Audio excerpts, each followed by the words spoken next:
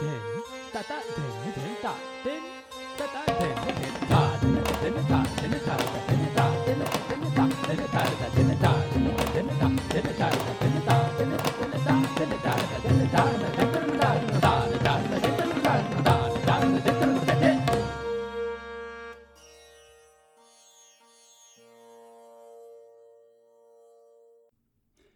Hello, welcome to Akbar's Chamber.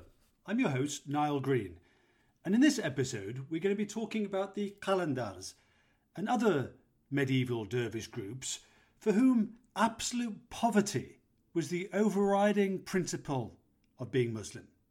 So much so, in fact, that their renunciation of the world also at times involved renouncing the rules of Sharia.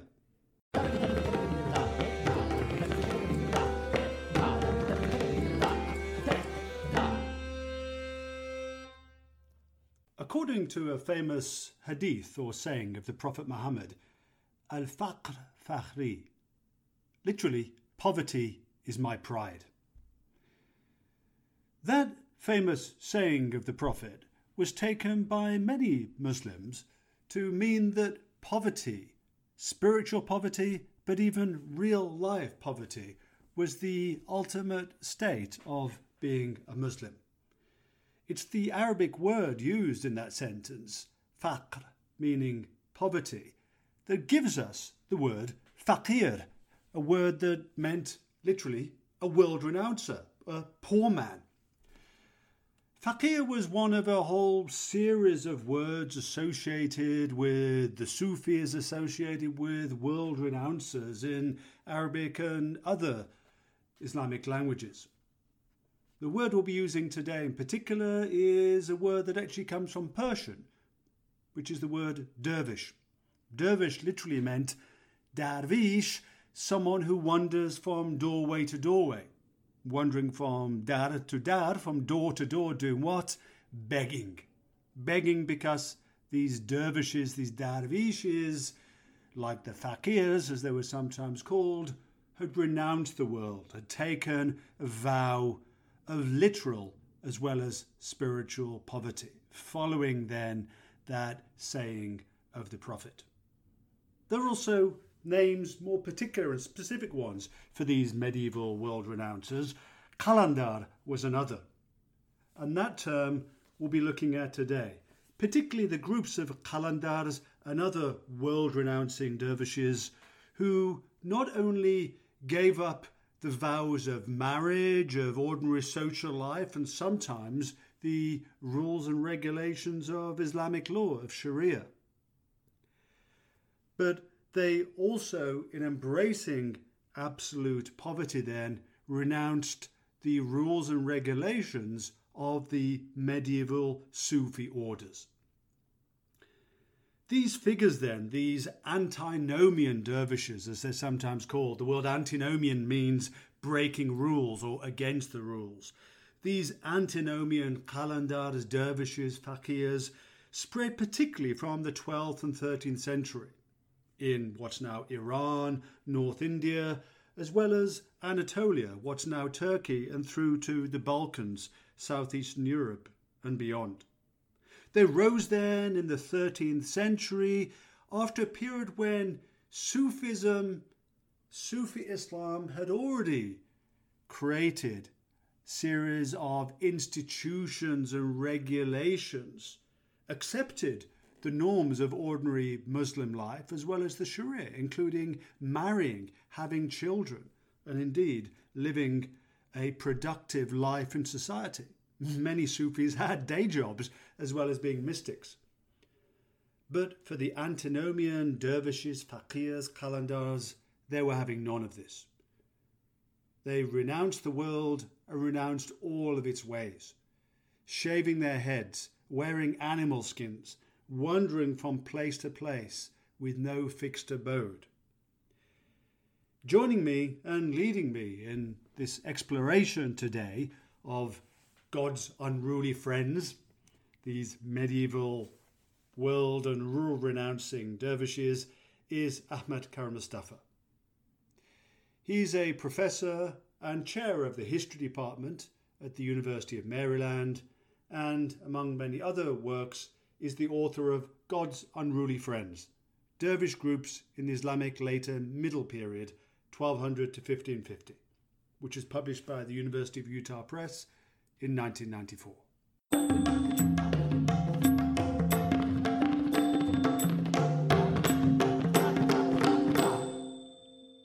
Hello, welcome to Akbar's Chamber. So today we're going to be talking about the Qalandars and other types of antinomian dervishes. Antinomian meaning effectively the rule breakers or the law breakers. And we'll be discussing the ways in which Islam, a religion often associated with the law, the Sharia as its fundaments, also produced a series of religious figures who saw their religious devotion, their religious, in a sense, commitments as actually requiring them to break the norms, the laws of Islam, indeed, including the Sharia. And I'll be talking today with Professor Ahmed Karamustafa. So, Ahmed, welcome to Akbar's Chamber. Thank you, Niall. It's great to be in Akbar's Chamber. Well, it's wonderful to have you here.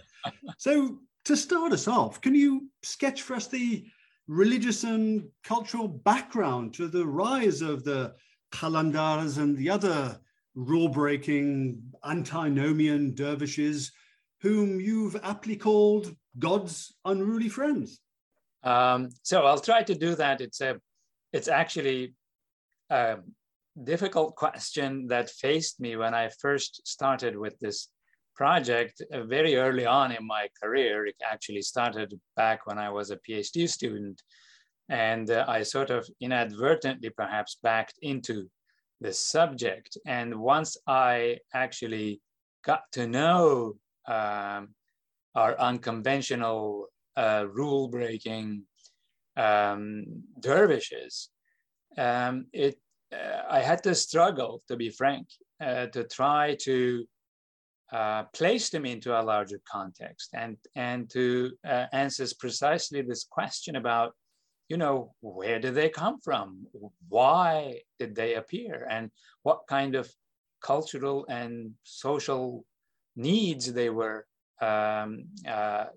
meeting or addressing in their very peculiar way of life. And it took me a while to come up with questions and with answers. And I can say that actually my thinking about this has evolved over the years, even though I have, written this book that is called God's Unruly Friends, and that was published, almost like 30 years ago now. I have had some opportunities to revisit the topic on and off. And each time I did that, at least a couple of times, I actually came up with angles that I had missed earlier or had underestimated or not simply thought of. And so what I can tell right now is that the whole question of the cultural and religious background turns out to be a whole lot more complicated than I would have imagined. Let me just first say that nothing in my doctoral education as a student of Islamic studies back at the Institute of Islamic Studies at McGill University, where I was a PhD student, had prepared me for this subject when I ran into it. In fact, my familiarity with the existence of such types actually was only literary until I started this project, in the sense that one of the key figures of Turkish-speaking dervishes of this type, his name is Kaygusuz Abdal, and was a very good poet. And as someone who grew up in Turkey until college and was very much into literature and poetry, I had actually read some of his poems. And I could not particularly make heads and tails of them. They were great to read out loud, but I really didn't know what the heck he was talking about. And so I had some familiarity, but of course, it turns out to be just of a type that I could not place. So the answer actually has to do, on the one hand, with the ongoing question of how people become Muslims and how they come into the orbit of Islam as a wider religious tradition, on the one hand. And on the other hand, within Islam, what kind of different strains of piety that they get exposed to, and how in the process, people who, shall we say, perhaps are Islamizing, are in the process of becoming Muslims, or have become Muslims, whether they know it or not, over several generations, begin to actually, shall we say, put together their own package of what it means to be Islam. So all that is to say, one broad narrative within which they could be viewed is that of Islamization, of putting together a self-understanding of who you are and where your religiosity and piety fits in within the larger tradition that we call Islam, which is itself highly complex, highly variegated and diverse. So if you come into that orbit, you have to somehow find a place for yourself. For some, it might be a straightforward matter. They might inherit it from their parents, so to speak, or from their hometown. For others, it turns out to be a whole lot more complicated process of negotiation, struggle, and one of rejection and wholehearted embrace of particular pre-existing, what I call modes of piety. It's difficult to tell. But for people who actually were coming into the Islamic religious tradition, one of the major strains that they would meet with was, of course, Sufism, which again, I know is a topic that you worked on quite a bit, and it's one that is difficult to perhaps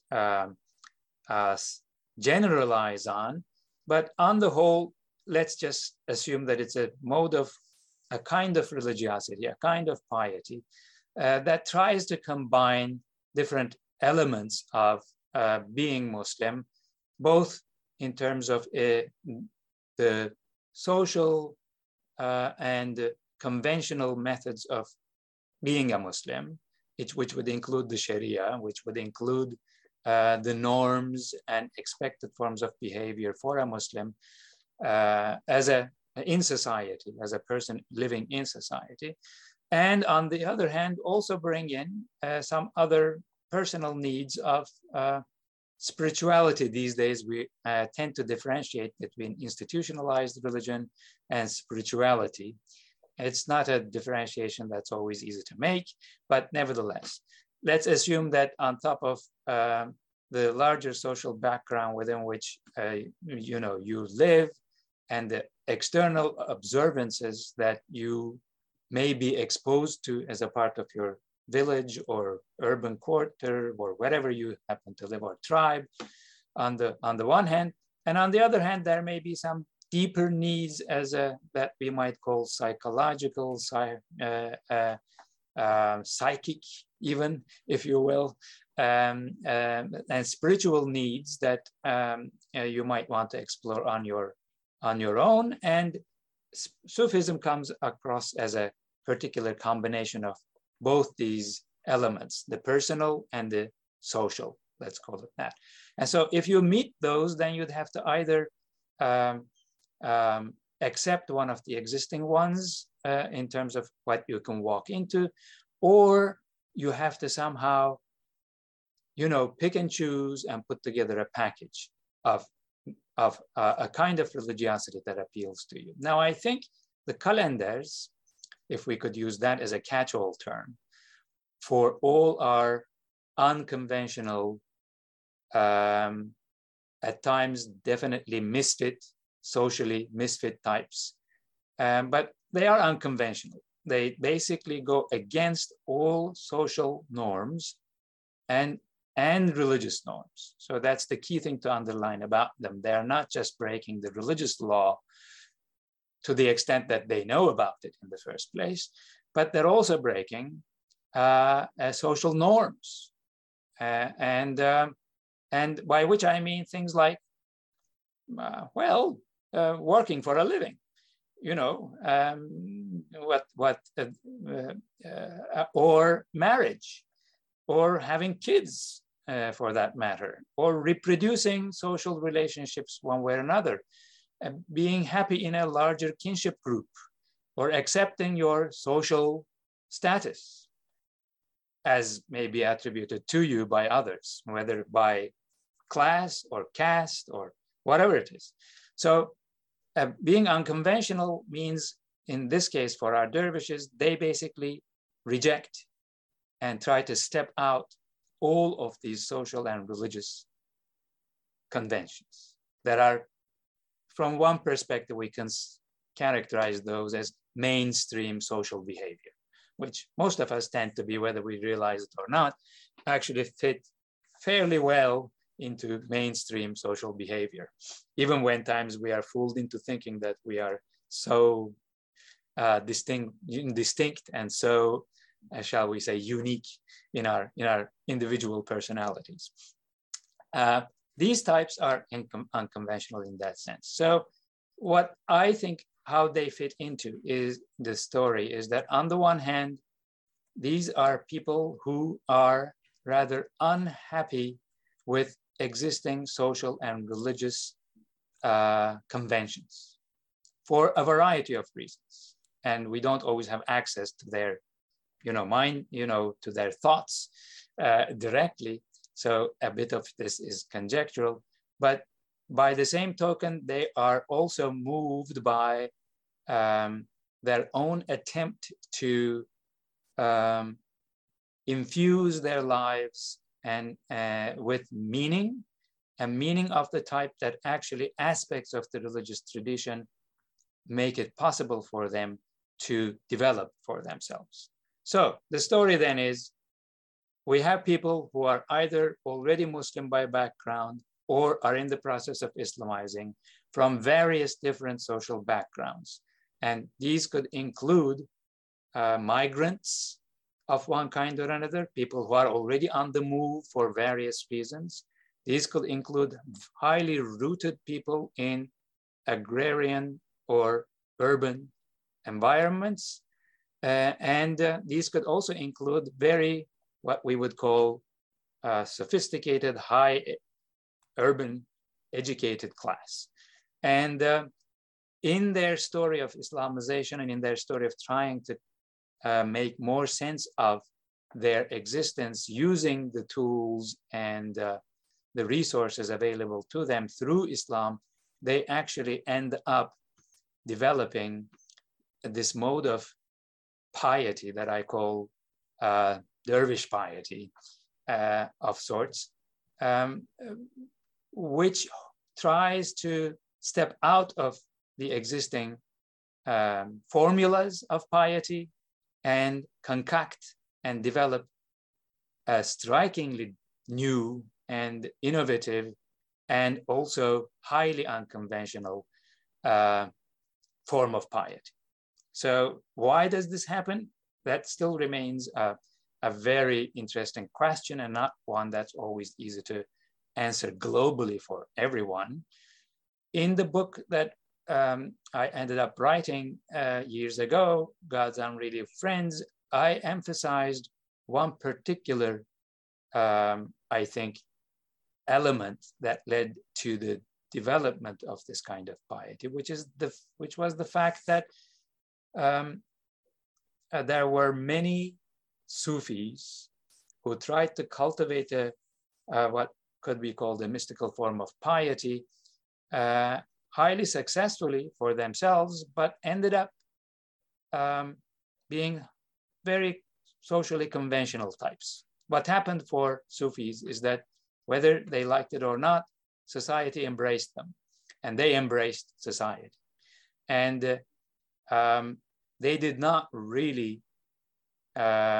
always manage to live perhaps at the margins or of society or on the fence, so to speak. They got integrated into the economic, political machinery that we call society, in terms of income, in terms of marriage and having kids, and in terms of having connections with politicians and people in power. And so they were, not to put too fine a point on it, they were co-opted by society, and with lots of benefits to everyone, including themselves and including the society around them. And so they became institutionalized. That's the term that I had used. In other words, Sufism generated highly respected and institutions that got incorporated into the fabric of Muslim majority and at times Muslim minority societies. And our calendars, our unconventional types, found that this process of co-optation essentially led to a dilution of their spirituality and of their religiosity and true aspect of their piety. So the reaction was to this institutionalization. That's the first kind of explanation. Well, thanks, Ahmed. That's really helpful, because you've given us a sense of two things broadly. One, that these calendars, these antinomian, these rule-breaking dervishes, breaking social as well as religious norms, are not just, in a sense, marginal figures to how we think about Islam. They can be very foundational, because, as you've said, when whole regions of the world, what we now think was the Islamic world, particularly Anatolia, what's now Turkey, when this is being converted partly to Islam, particularly after the Battle of Manzikert in 1071 and the following centuries, as various Turkish ruled sultanates established, and then indeed the Ottoman Empire ultimately. This is the question, well, what is this Islam that's being accepted? So this is a very kind of foundational question. And then the other element that you've flagged up for us, which is very important, is that this is also a movement, the development of these calendars, this antinomian, dervish piety, is also development within Islam that is happening in many ways really from the 12th, particularly the 13th century onwards, which is to say around 600 years into the history of Islam, and certainly 600 years as the Sufis would see it, but as anyone, a scholar of Sufi Islam, would say, well, this is a good sort of, perhaps 400 or 500 years into the history of Sufism. And what you've also kind of flagged up for us then is, by this point in the circa 1200 of the Common or Christian era, by this point, Sufi Islam is becoming already an establishment Islam. The Sufi orders, the Turuq, the Sufi orders, in a sense, the parallel to the Christian monastic orders, are becoming very wealthy. They're institutionalized with their own rules and regulations, in addition to the Sharia, the kind of monastic rules, as it were. But in a key difference then of the Sufis with the Christian monastic orders is that Sufi masters are expected to marry and have children, as the Prophet Muhammad did as part of that norm of the Sunnah. And so what we're seeing then with these calendars and this type of antinomian dervish piety is saying, well, as you said, we don't want to marry, we don't want to settle down, we want to roam, we don't want to follow the rules of your Sufi orders, nor indeed perhaps the rules of the Sharia, insofar as they were known then, perhaps among some of these newly converted communities, regions, or indeed individuals. And neither social norms of having a job. And this is kind of an important difference as well. When we think of most of the early formative, often called the classical Sufis, we know by their names, or we sort of interpret by their names, figures like Al-Halaj, the wool carder, a carder of wool, someone who's sort of basically in the textile business or textile industry. Omar Khayyam, if we consider him a Sufi, a tent maker. Or Attar, the great Sufi poet, who's sort of, a perfumer. We know that there were, or scholars have deduced, they were actually from these kind of urban kind of artisanal, or at least kind of working backgrounds. So this is a real difference as well, rejecting social norms of having a job as well as being perhaps a mystic or religious teacher. But it's ultimately in, let's say, the behavior of these calendars that they really kind of most stand out. And that's a behavior that, as you already hinted, kind of caught the attention and certainly the affection of a great many of the more literary, settled, urban, respectable dervishes, non-Sufis, none more famous than Rumi, and his great attraction to his own teacher, Shams Tabrizi, who died in 1248, and as you've written in your book, was at least one of the Qalandar dervish groups was named in his honor. So Rumi wrote a whole divan of poetry, the Divani Shamsi Tabrizi. So we have this literary record then that you mentioned as in poetry as well as in the biographies that you worked on in your book, the biographies of these rule breakers. So what then were these breaking of rules then? What were these defining behavioral characteristics of these Qalandars and other antinomial dervishes, whether in terms of their dress, their behavior, or indeed what we can piece together of their beliefs?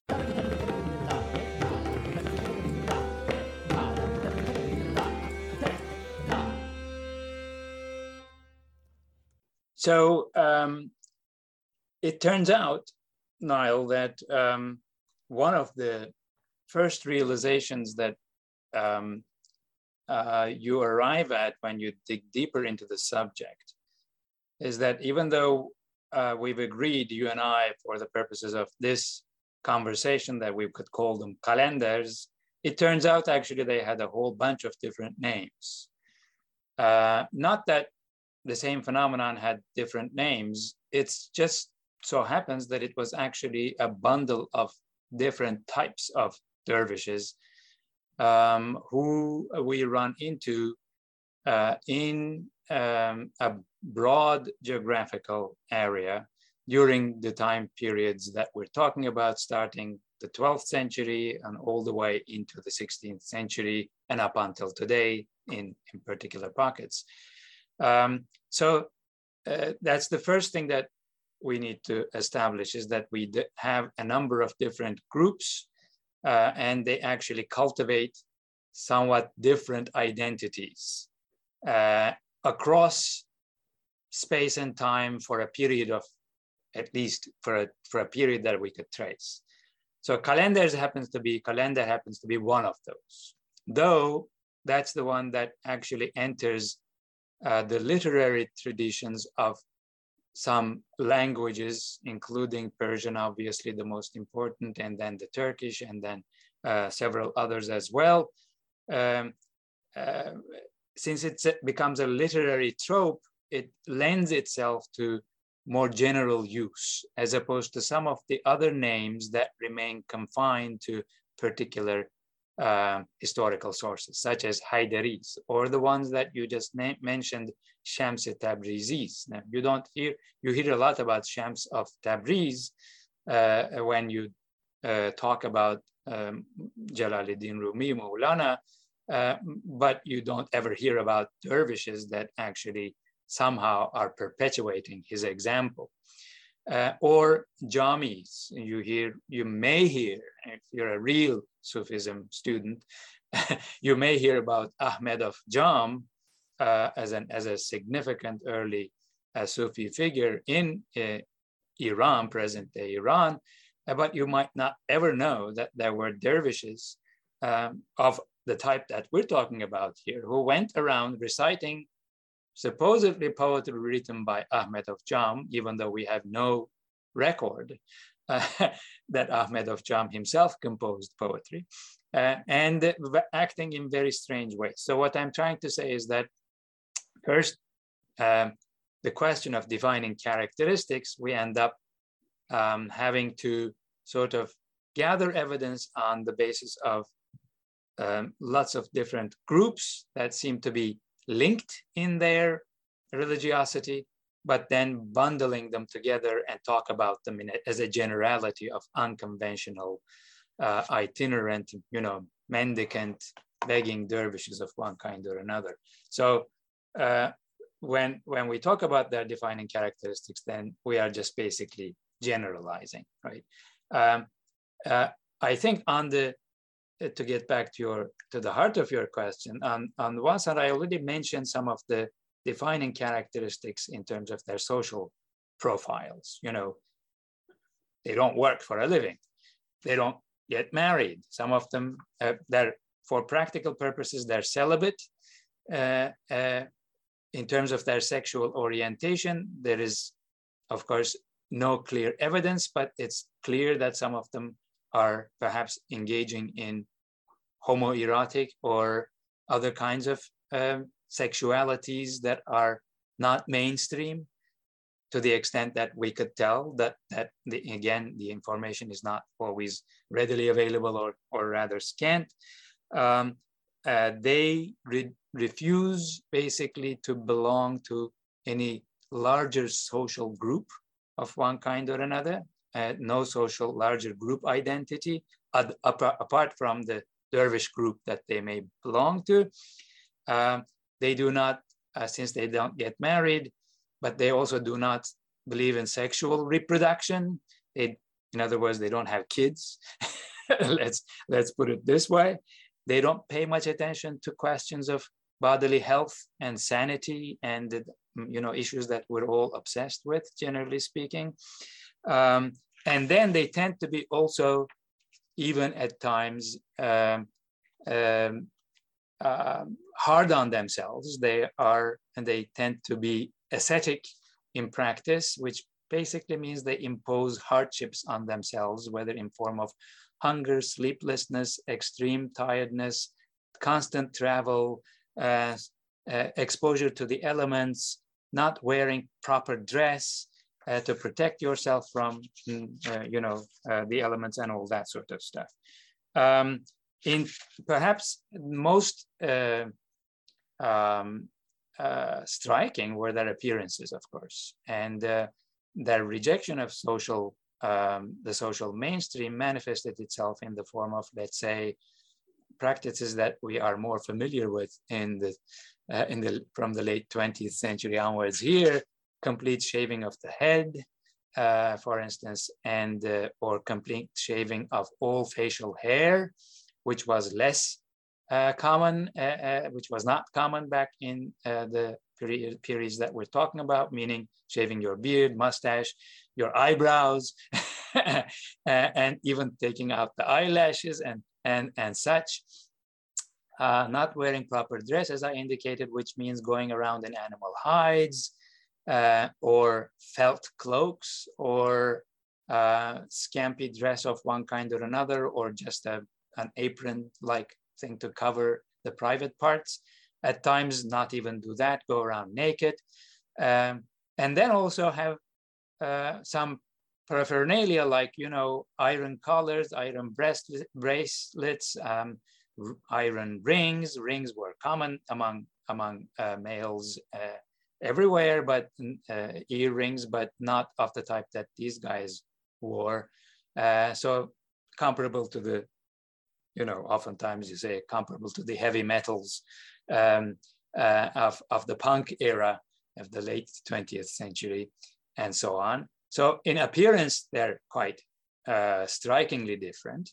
And they also tend to, of course, not generally speaking, not be settled in one place and be constantly traveling around. So we call them itinerant to address that. Since they are not working for a living, they also have to either survive on, fruits and other things that they can gather, like foraging, I suppose, but mostly through begging and other people's basically generosity towards them in terms of feeding these dervishes. So these are perhaps some of the most unconventional characteristics. They also, of course, carry around, some of them, large clubs holding in their hands, and they have some peculiar other kinds of things that they would want to wear. Some of them are tattooed in particular ways, or they cauterize their particular parts of their bodies, like the forearms, or and so these are all forms of behavior that are actually quite flagrantly going against established norms of their social society. So these are some of the behaviors. In terms of their beliefs are more difficult to reach, but we are lucky in the sense that we do have not only eventually some poetry, but also we have some hagiographies, sacred biographies of particular figures, in particular Jamaluddin Savi, who is known to be the person who gave shape to the Kalenderi dervish group. And we have a hagiography of him written by a follower. Among the types that become popular in Anatolia in the 14th and 15th centuries, we have several hagiographies that are devoted to some of the leaders there. We have slightly less comparable, not full biographies, but again, available material for South Asia in the same time period.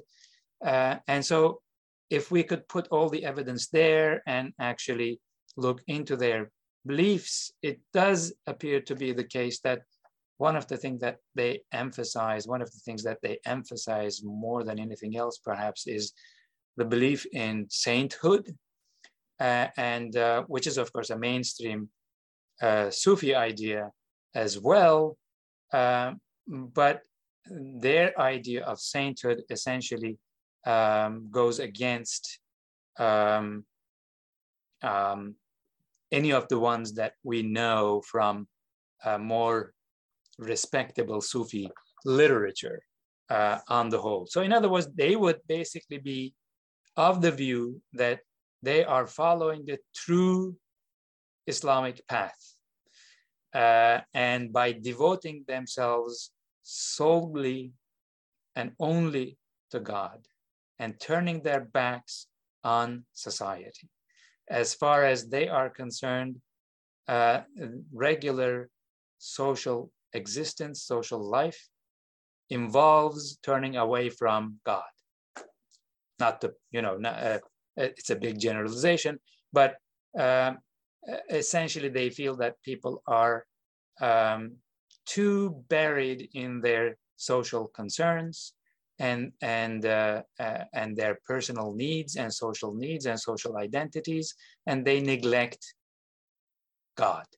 And the only way to do that is to turn yourself back to society and reject it, and at the same time do it in such a way that the rest of society actually gets the message from you that you are the true saints. that the unconventional ones are the only ones who truly believe and who truly are ready to put everything they have on the line for God, and take themselves out of society in order to hold themselves up as a mirror back to society, and to let everyone know that they have veered away from the true path of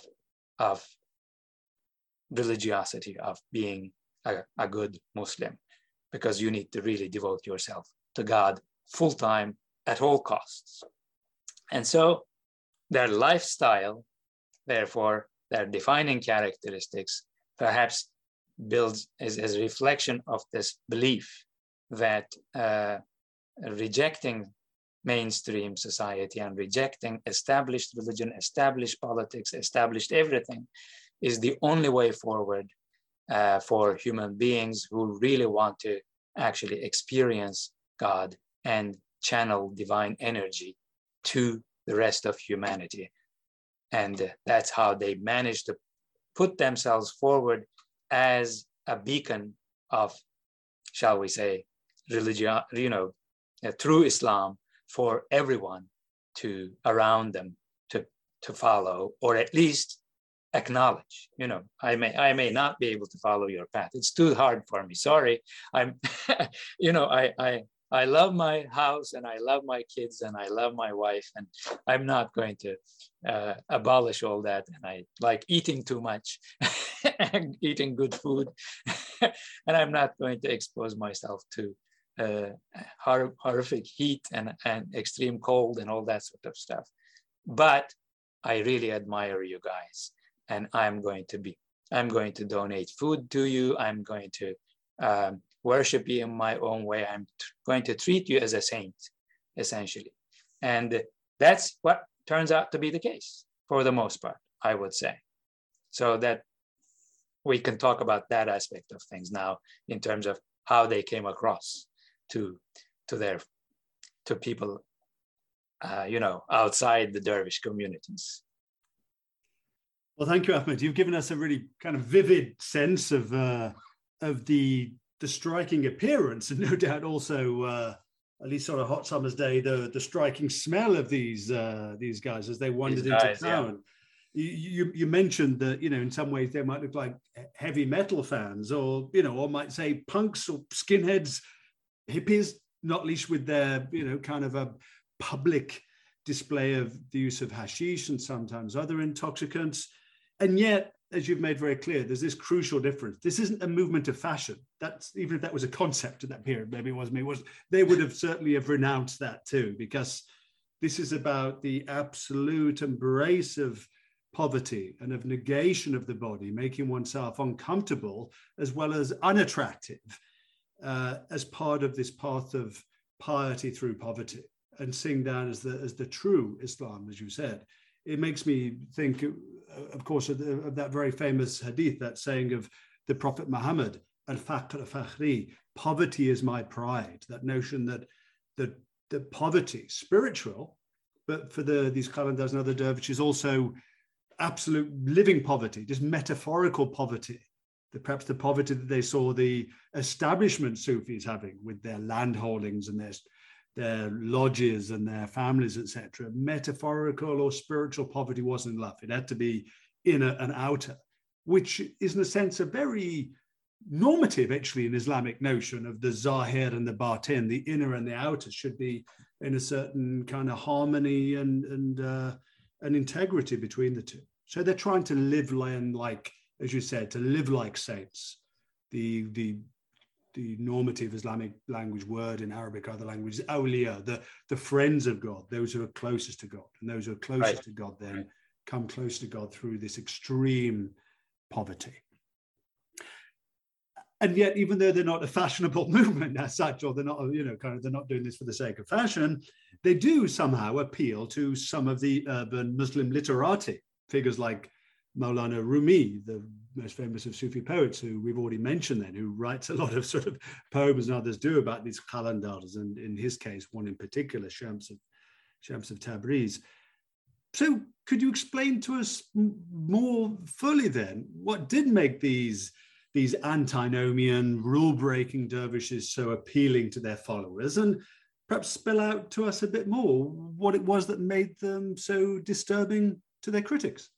The question of appeal, which we sort of began to broach, again, is a bit difficult to address, but over the years, I've been thinking about this. I have come to also realize that this whole question of appeal of a particular type of sanctity, let's say, or particular type of sainthood or particular type of piety cannot really be divorced from this larger question of that we started out with, what Islam means, and how do we even begin to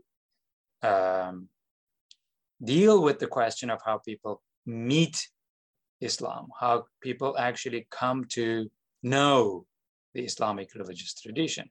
When we ask that larger question, then then I think we also need to acknowledge the fact that while on the one hand, over the first half millennium, 500-600 years of Islamic history, certain established traditions develop of, let's say, among them, the legal tradition, the Sharia, scholarship on the Quran, scholarship on the Hadith, scholarship on basically the law, and scholarship on theology. All these kinds of things develop, and in urban contexts, especially for upper middle classes and elites, certain modes of piety begin to take shape. There is the larger question of the great majority of people out there in a largely agrarian society, largely rural. Our largest towns on the whole are between 20 to 100,000. There's our large towns. I mean, we have exceptions like Baghdad and others, over the years, but the great majority live in the countryside, either as peasants or as nomads. And then you have to ask the question, what do they know about Islam? Now, this is, of course, one of the great unknowns for pre-modern Islamic history. Generally speaking, the religiosity of the masses escape all the attempts of the historians to fully address this question, what did they know about Islam? And how did they come to meet with Islam? In what form? Where? And when you ask that question, at least it becomes obvious that even for the earlier, what we sometimes call the classical period or the high caliphal period, to use a specific term that you will know from Marshall Hudson, great majority of people whom we sort of assume to be Muslims were not really aware of anything about the Sharia, or did not really know much about the Quran, if anything. And since they didn't live in towns, they did not really come into contact with the ulama or any other cultural elite for that matter. So then when you put it this way, in terms of access to the established norms and traditions of the religious tradition, then you realize all of a sudden that the great majority of people, no matter what their language, this includes colloquial Arabic and not the learned Arabic, the Fusha that the learned elite will cultivate and use in their scholarship. But all the other linguistic traditions that are now coming into the fold of Islam. There are Persian speakers, there are Turkish speakers, there are all the different languages, the immensely rich linguistic traditions of South Asia, Central Asia, Africa coming into the fold. And these people are all supposed to somehow make sense of or know in the first place what I've called the established traditions and norms and expectations and conventions of Islam as a religious tradition. Well, the answer is no, they didn't. They don't even know that, even in large urban centers, especially if they're from what we would call the working classes or wage laborers or the hangers-on, the precarious laborers and the underworld and all that. Their knowledge of Islam is questionable. So the great advantage that our dervishes had over their competition in terms of carriers of Islam, the great advantage that they had was that they were migrants. They were all over the place. They did not, somehow go out and establish themselves as hermits in the desert, unlike early Christian ascetics, for instance, or they did not simply disappear into a forest and never were seen again. They actually walked and roamed the countryside and went into villages and went into towns, and they were constantly visible. So that was a great advantage. They were always visible as personifications of sanctity, and they could be seen as such because of their highly striking, unconventional appearance, and which was a demonstration of their devotion and of their, shall we say, authenticity to begin with. I mean, who could beat that? And secondly, another advantage that they had is that they actually spoke in the colloquial languages of wherever they were from. And I think that's an important element to add, that there was a dimension to this, that they actually spoke the language of the people.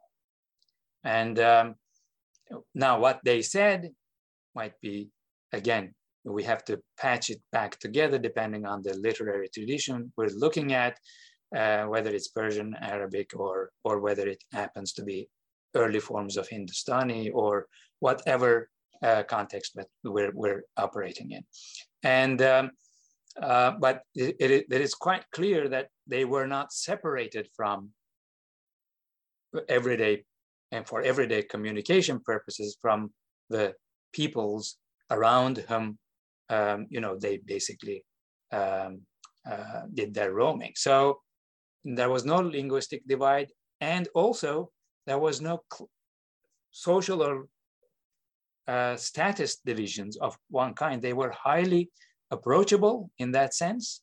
And so I think what made them appealing was that they were really mobile and highly accessible and very attractive in terms of attention, though not always attractive in terms of a lifestyle. They were foci of moving beacons of religiosity that you could simply attach yourself to, or at least admire from a distance and see as authentic. I think that made them also particularly accessible to particular rural and migrant types, other migrants to begin with. We have lots of other migrants for various reasons, either laborers or singers and entertainers.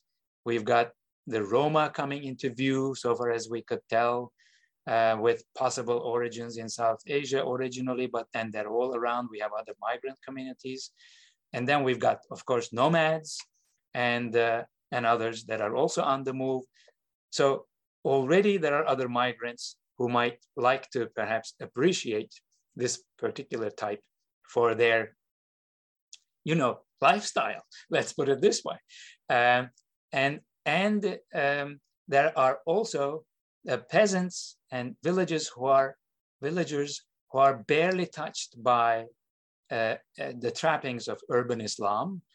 There are no mosques in the villages, and we should not assume so unless we have actual architectural evidence, which we have a difficult time discovering because we need more Islamic architecture of this type done. Thankfully, that's happening a bit. But anyway, we should not assume that they villages come into contact regularly with these people. So then who is available to them? These migrant dervishes who live out the true life of devotion and piety.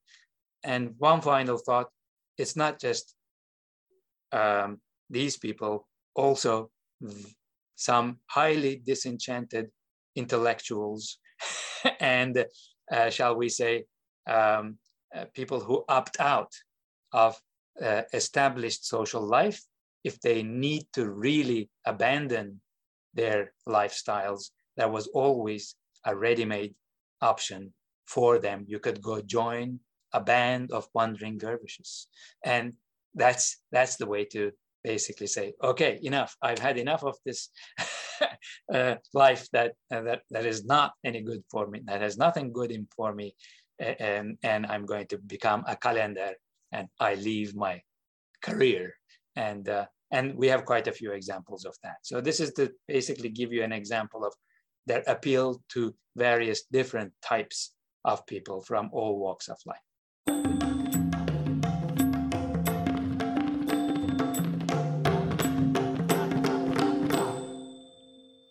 So yes, you've given us a sense then that there's a certain kind of appeal of a like Puccini's La Bohème, isn't there? These sort of, kind of urban, more kind of intelligentsia have a drawn, whether really to actually follow the lifestyles, or at least to celebrate the lives of these dervishes.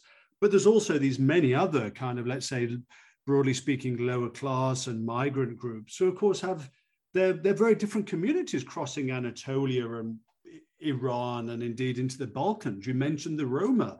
There are Muslim Roma, of course, as well as the various different tribal groups speaking different Turkic languages, as well as indeed, kind of Persian or varieties thereon, or indeed, as you mentioned, Hindustani in North India, where these places are being ruled by, North India is being ruled by Muslim Turkic sultans in this period, and it has the normative institutions, the mosques, the madrasas, the Sufi convents and so on, but these antinomian dervishes also have an appeal there.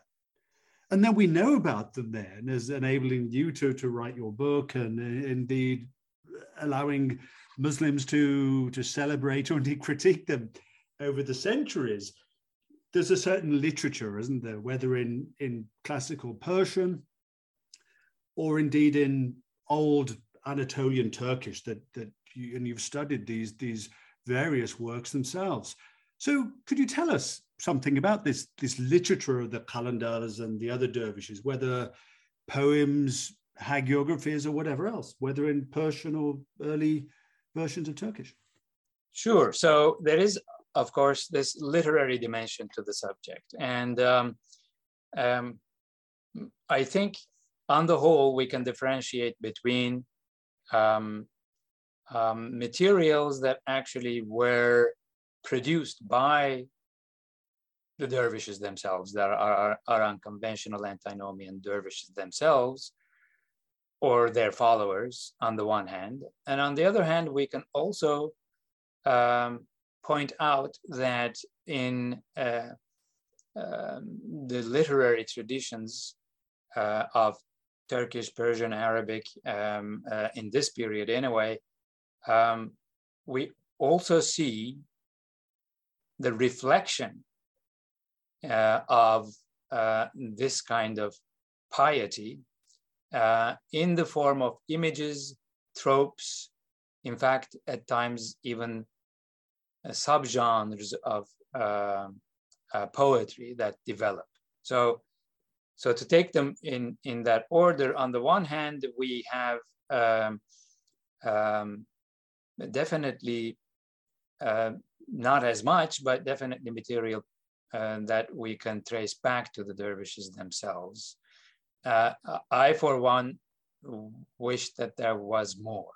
I mentioned the hagiographies before. There are some, and I mentioned at the very beginning of our conversation a figure called Kaygusuz Abdal, who is, what I didn't mention back then is back at the beginning of my graduate work, I actually wanted to work on him, and I was collecting some notes on the manuscripts of his works, and then my car was broken into and my notes were stolen. I took that as a sign from on high that I should not yet be working on that, because I just simply couldn't. I didn't have the wherewithal to handle this guy. Thankfully, these days, my younger colleague Zeynep Oktay, whom I believe you may have had on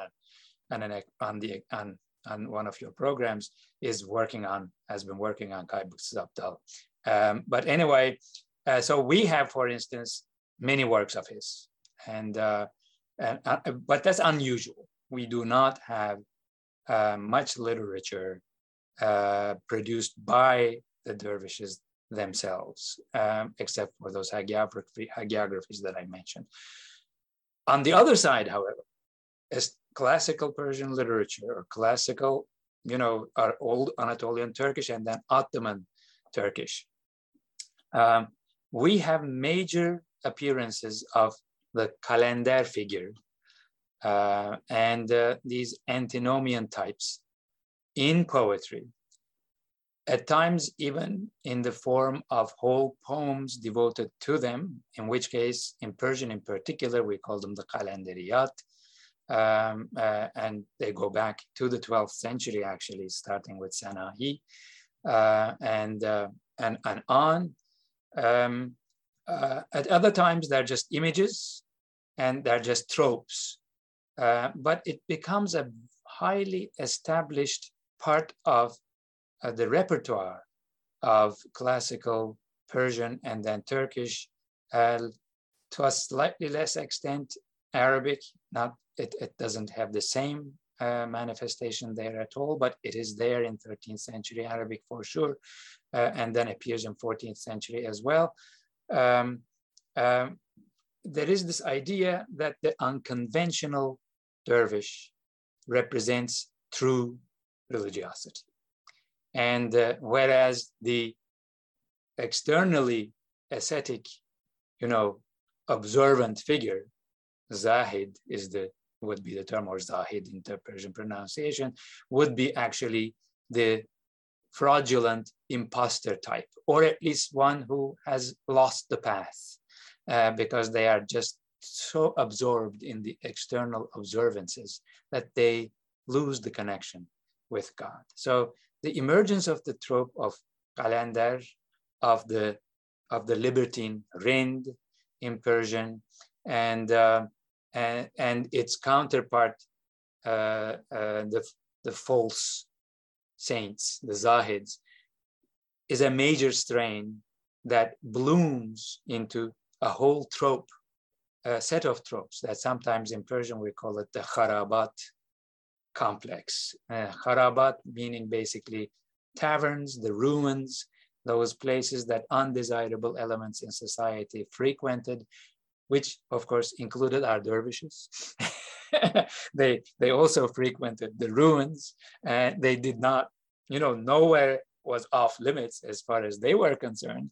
So the idea basically that true religiosity can be found only outside mainstream social life actually has a literary manifestation, and a very rich literary manifestation, which then turns into deliberate criticism of existing, whether it's Sufi or legalistic, or it doesn't matter, existing, established, prevalent forms of piety in Islam. So if you wanted to critique them, poetry gave you the means to be able to do that, and do that in their face, because this was poetry that was cultivated by everyone, including the religious scholars themselves. So, which leads to all sorts of, very interesting twists and turns. But it's a bit like wine poetry, how it becomes part of the poetic repertoire, and everyone actually makes use of it, even though, of course, technically wine is off limits for Muslims, but it's features very highly in all major traditions of Muslim led poetry, shall we say. And so it's a bit like that, this figure of the calendar and accompanying images that go along with it have a literary life, and that continues all the way through these traditions up until the present.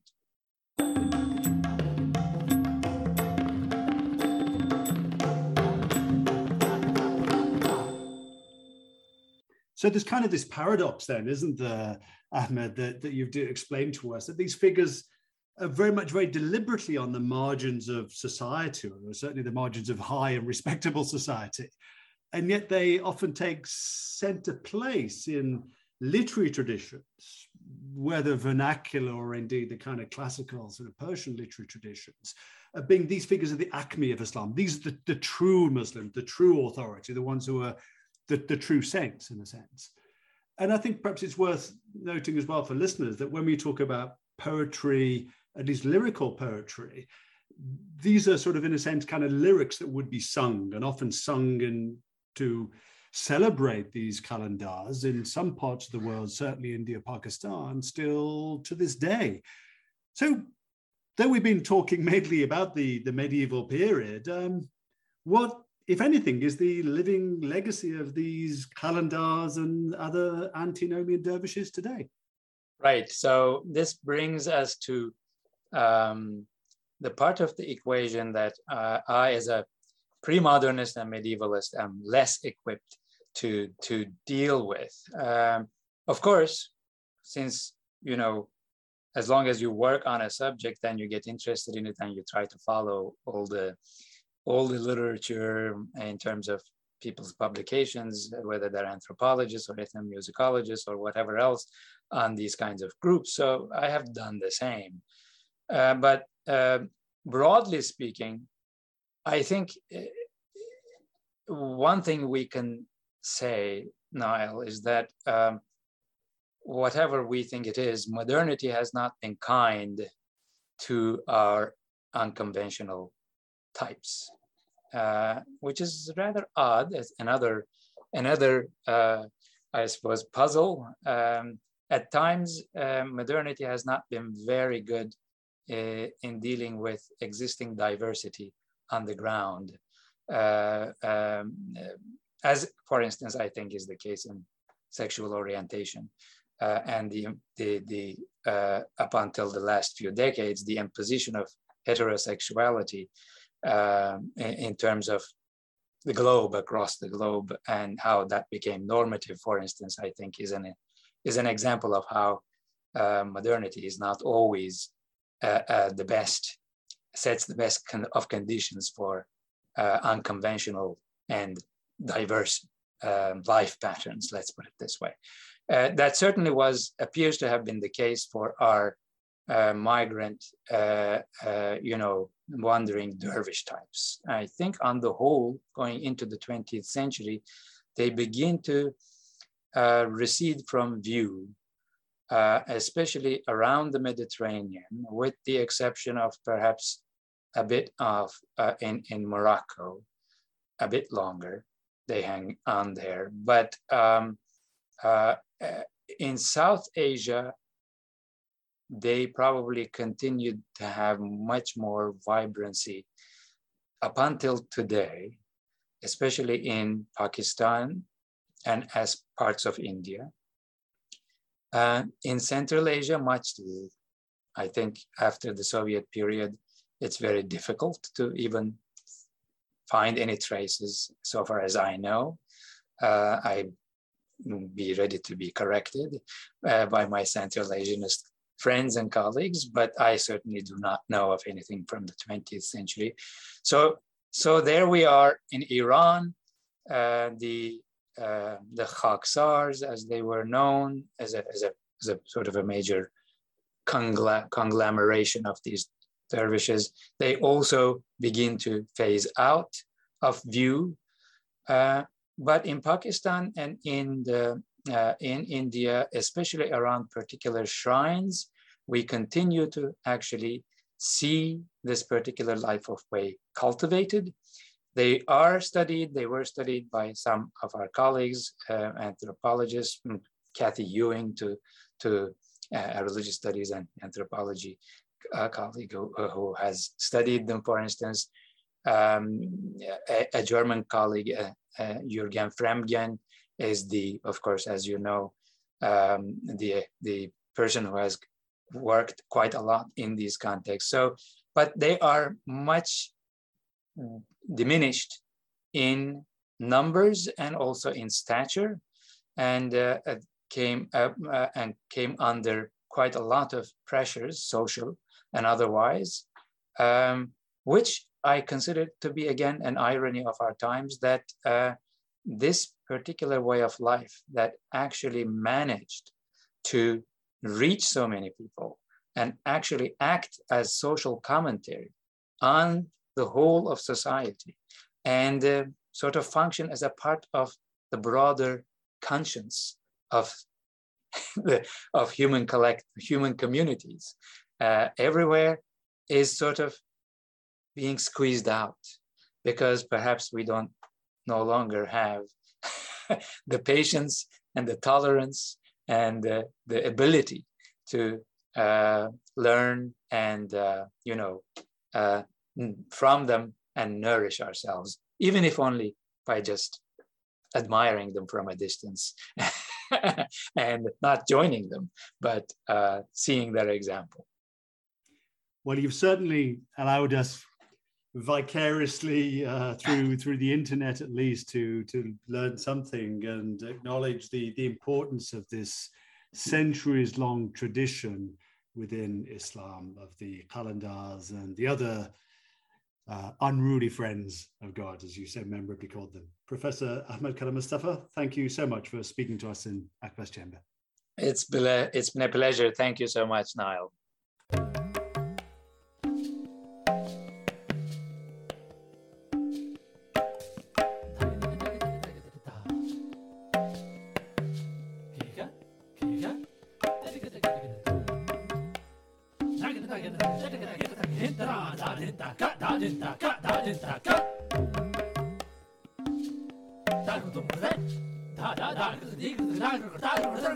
Da